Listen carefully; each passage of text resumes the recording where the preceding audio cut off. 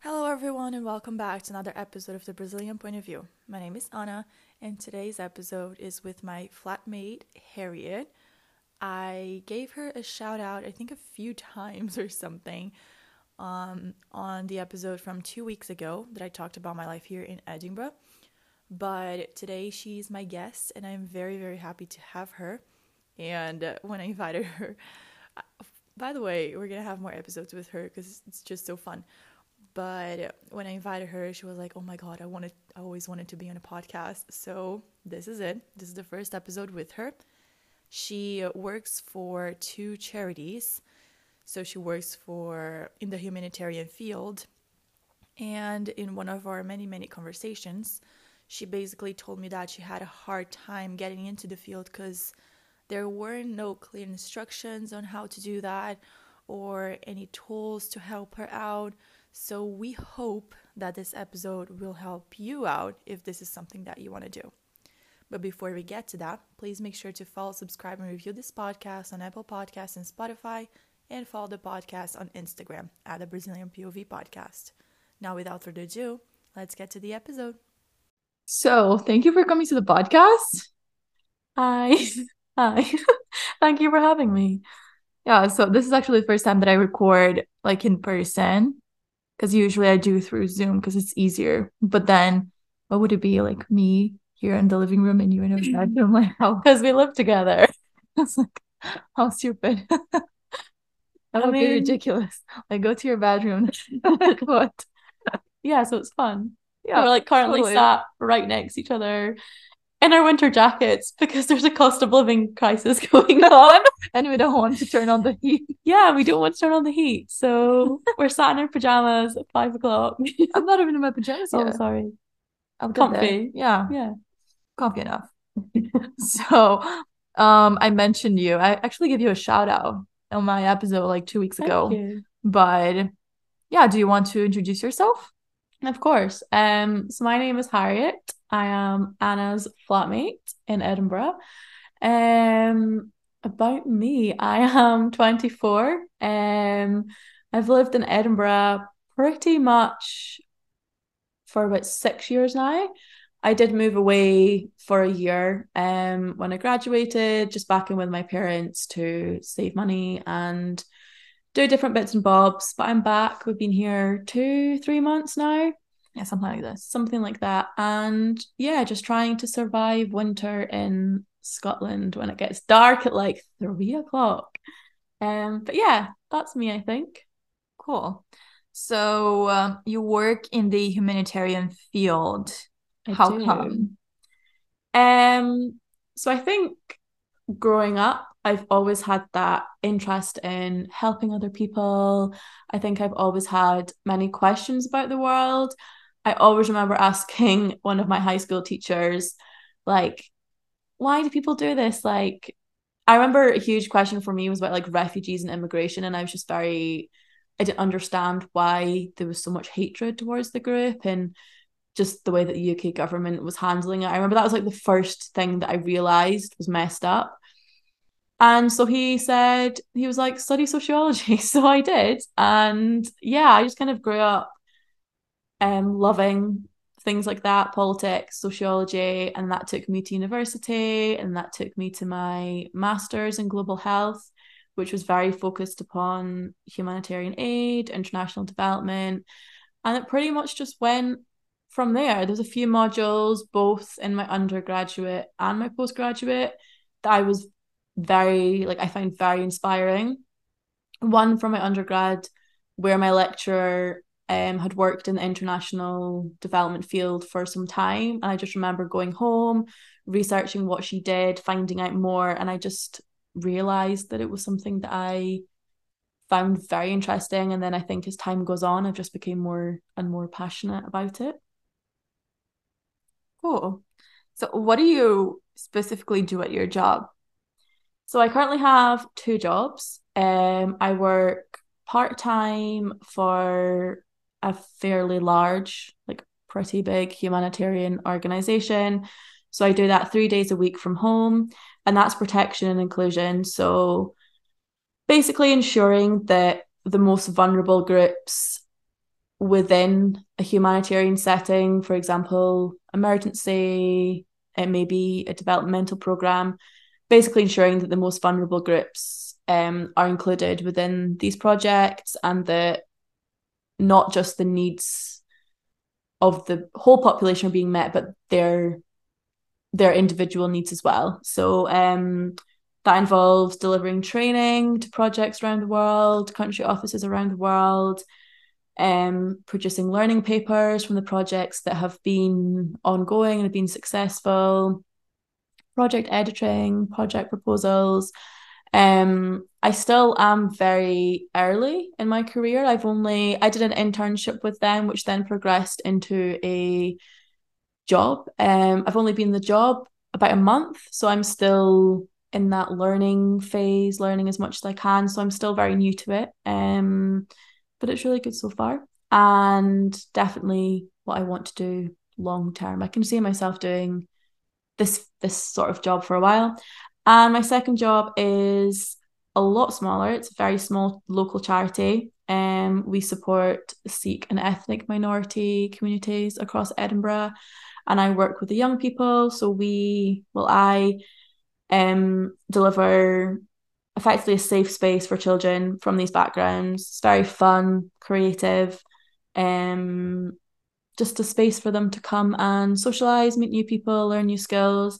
I'm currently working closely with other local charities to introduce a new girls group, which I'm very excited about, because one of my main passions is women empowerment and supporting marginalized women. So I'm very excited about that. So I feel that's a nice project that I've been able to start myself, and I'll see from start to finish, and just really the whole project stages on my own, I guess. So I feel, yeah, very excited about that, and I feel very like I'm learning a lot from that. So yeah, that's my two jobs.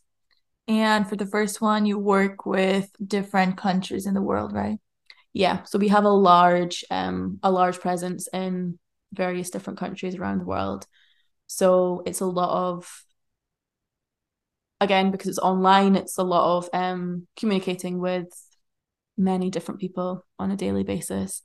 And yeah, we have pretty much a presence all over any area that is sadly affected by emergencies, whether that's conflict, natural disasters, man-made disasters. We're probably gonna be there. Yeah. um, it must be different working for a local charity, an international charity.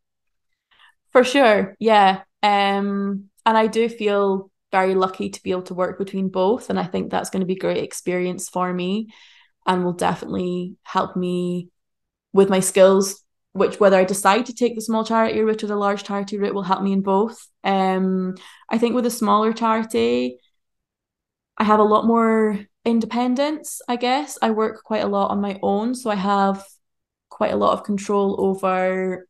So because I work with the young people, I have quite a lot of control over everything really. I do funding applications, I do the project planning each week, I plan the activities. So I think it's a lot of self-guidance. Whereas I think with the international organization, you need to have a lot more communication and coordination with different people due to the scale of it and how many employees there is, how many different things are going on at once. And I think with the larger organization being a humanitarian industry, you need to be very adaptive and very willing that things willing to know that things change very quickly. Obviously a lot of these countries, if they have a disaster, that can affect their internet connection, which can then affect what we do if we can't get a hold of them, or they can't send us what we need to then move forward with the project.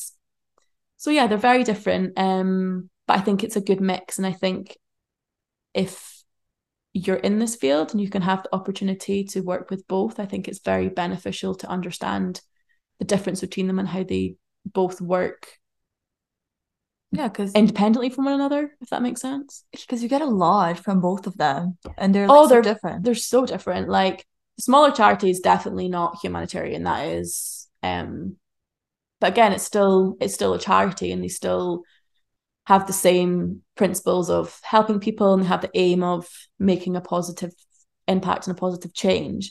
But yeah, they're massively different. I mean, I know when I speak to you about it, I'm like, Yeah. oh, this happened today and this happened. It's very different.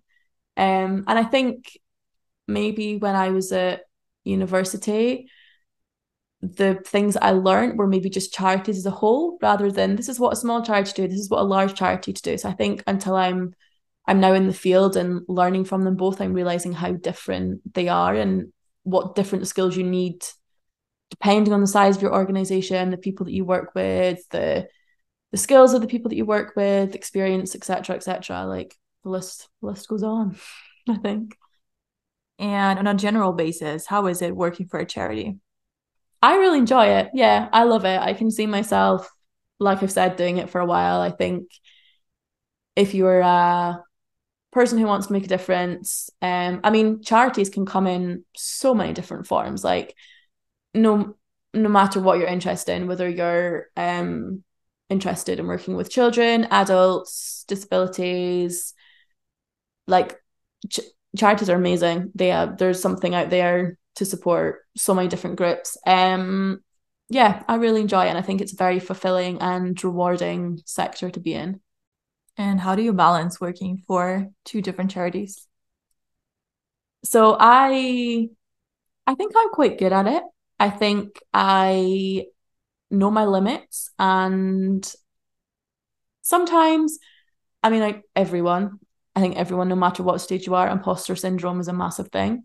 But I think I'm quite good at knowing when to ask for help and knowing when to say if I don't feel that I can do what I'm being expected to do. So far, so good. I still do on weekends. I'm like, oh, I didn't get this done, or I could be doing this, I could be doing that. But I think that's not necessarily working in the charity. I think that's just general being in your 20s as a young professional, Mm-hmm. finding your feet. But yeah, so far, so good, I think. And do you feel like it's very open? Do you have an open space to tell your bosses that you're doing too For much sure. work? Yeah. I wouldn't say I've really come across the issue of too much work yet because I'm still fairly early on, so I'm learning. But yeah, particularly my boss and my manager at the humanitarian organization, they're like a fantastic team. And I think because everyone in this field is just equally as passionate, equally, they're very compassionate towards not only the people that they support and the people that we deliver our aid to, but their staff. So yeah, so far I feel very supported and very confident in speaking up and asking for what I need from both charities. Nice. How do you get into the humanitarian field? Because you told me that this can be kind of tricky, like there's no clear information out there on how to get into that. 100%. And I've actually spoken about this with people that I work with, and it's something that they potentially want to work on is the transition from university to this field of work. I I found it a very, very tough transition, and I did feel very alone in working out what I had to do and where I was going. So I think there's a few tips. So yeah, I think a huge one is experience. Every job that you'll probably read, it's like they want X amount of years experience in this humanitarian setting. So if you can do any form of experience, whether that's volunteering one night a week in your town or whether that's actually going abroad, which is what I did and spending a few months in that setting, definitely something to do. But also just patience and just keep trying. I know very many graduates are exactly the same. It's just a very long process. I applied to probably hundreds, like I would say over like 150 it must be jobs and internships, volunteers positions before I finally find myself in one. Um People just don't get back to you, like the application process is very competitive. So yeah, for me, it was just patience and just working out what I wanted to do and getting as much experience as I could. And what advice do you have for people who want to follow the career? So I think, like I've said, is don't be too hard on yourself, be patient. I think if you can get experience and you're in a position where you can do it, do it. I spent pretty much the entire of this year, a good solid 7, 8 months, doing volunteering and unpaid positions. And I had the best time. I was very scared going into it, thinking, how am I going to do this without an income? I was in a very lucky position that when I lived with my parents, they supported me. I didn't have to pay rent or food, which was incredible of them to do that for me. So I do know that that's a very privileged position to be in. But I'd say any opportunity you can get, like I said, whether that's just with a small charity, a few evenings, an afternoon, whatever you can do it. So yeah. So you like to just browse on the internet? Like, So a website that was my savior, like my absolute savior, was Relief Web. So Relief Web, charity jobs, the UN career website, I think there's probably many more, but Relief Web is where I found all the things that I did. So I was in Cambodia for a few months, volunteering with some NGOs. I was in Greece for a few months, volunteering at a refugee community centre. It wasn't a refugee camp, but it was very, very close to two major refugee camps.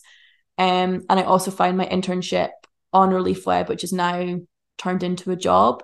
So yeah, Relief Web, so much information on there. You can tailor how much experience you have, what field you like, what country you want to work in, etc. Another one that I did is I actually emailed organizations asking them for advice, kind of hinting at, do you have any internships or like entry level positions, which a few did, but many didn't. So yeah, don't be scared to reach out and ask them, what qualifications do I need? What experience do you want? And they're more than happy to get back to you, the majority of them.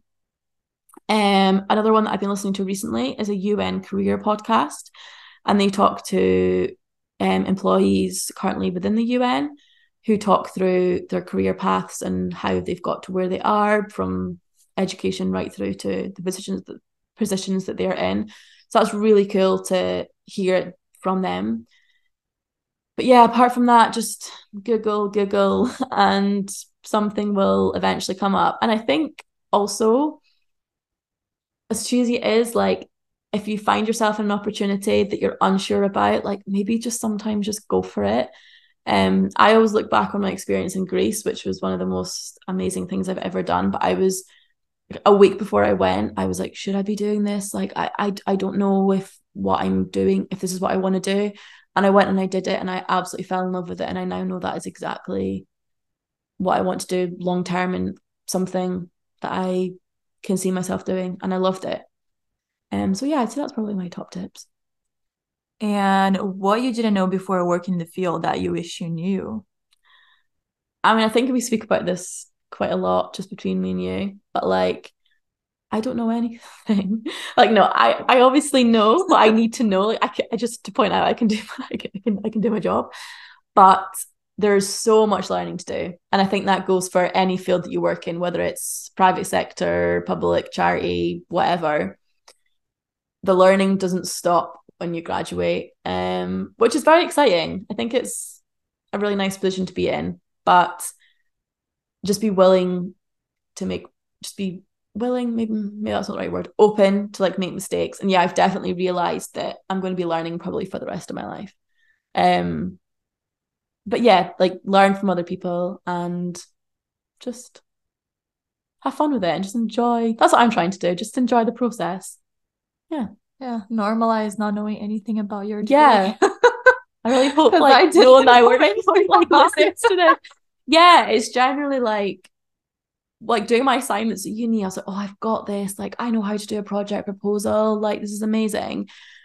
Then I see it in my job and I'm like, okay, I recognize this, but what does this mean? Like, I literally have a glossary at the back of my workbook that someone like mentions the word, and I'm like, well, okay, I don't really know what that means. Yeah. Write the word down, and then I go and like Google it, and then I'm like, oh yeah, okay, I remember that. Like this means that, blah blah blah. But I refer to that all the time. And I think at the start it was quite overwhelming, and I was almost like, like I don't know anything. Like, why am I doing this? Like, who do I think I am? But I think now I'm getting a bit more settled. It feels easier for sure. But I think that's something on TikTok that people say as well. Like, no one actually knows what they're doing. They're just No, like going with the flow and then just figuring it out. 100%. And I think I look at I look at my friends, and I have this one friend in particular who I think of straight away, and she's bossing it. Like, she's doing incredible. Like, the jobs that she's had since graduating, I just think she's amazing. But she comes to my house and she's like crying because she's like, oh, like I'm just like, and I'm like, no, you're doing amazing. And I think we compare ourselves to ourselves. Like, I look at someone and think, oh my God, you're doing amazing. Like, you're bossing it, you're insane. But they're like looking at me or someone else thinking, oh my God, like I wish I was doing as them, you know? But Yeah, totally. yeah, I think, like you said, normalize not knowing what you're doing, or just pretend, fake it till you make it. Yeah, fake it Genuinely, till you I make it. 100% believe in that statement of fake it till you make it, and then you will make it. And then you've made it, and then you're like, okay, where do I go now? You know, it's like Yeah. you've made it to where you want to be, and then I'm like, okay, well, what's next? The position that I'm in is not good enough. Like, you know, Yeah. yeah. It sounds very like toxic, but it's not. It's No, it's just like how it's everyone's life. dealing with stuff. Yeah. Yeah. So finally, every week we give a recommendation of a book, a movie, or a TV show. What recommendation do we have for our listeners this week and why? Okay, so I swiveled myself round to our pretend bookcase that is like a shelf on the wall. And a book that I read at the beginning of this year was Reasons to Stay Alive by Matt Haig. And that sounds, I mean, I've seen a lot on TikTok and Instagram that is like, oh my God, reasons to stay alive. Like, it doesn't mean that I'm not like in crisis or anything, but it's just such a lovely book. So he basically wrote it, well, no, he didn't write it when, but he wrote it about his battle with depression. And I think I'm correct saying a really dark time in his life. And it's just the things that he says is just lovely, and just the quotes in it. It's just, no matter whether you are really sad or you are really struggling or you're the happiest you've ever been, I think it's just a lovely book to read.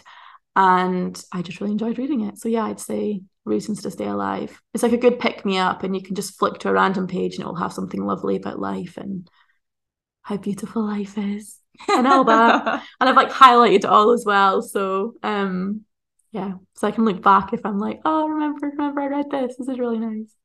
So yeah. Yeah, I really love that book, The Midnight Library. I think it's I've from not him as well. So Yes, good. I think Matt Haig is a really cool guy. Yeah. He's got a lot of good things to talk about, and I think yeah, he uses his platform and his platform, whatever, in a really positive way. Yeah, I really need to read that book. Yeah, because it's so good. Maybe we can swap. Have you got it? Mine is in Portuguese. Oh, never mind. If anyone know like cannot speak Portuguese, I wish I could. Okay, never mind. I'll get the English version. Yeah. Well, thank you so much for coming to the podcast. That was You're fun. very welcome. We can now go to my bedroom. No, thank you for having me. So that's it for today's episode. I really hope that you enjoyed it. Thank you so much for tuning in, and I hope to see you back here next week. Bye, everyone.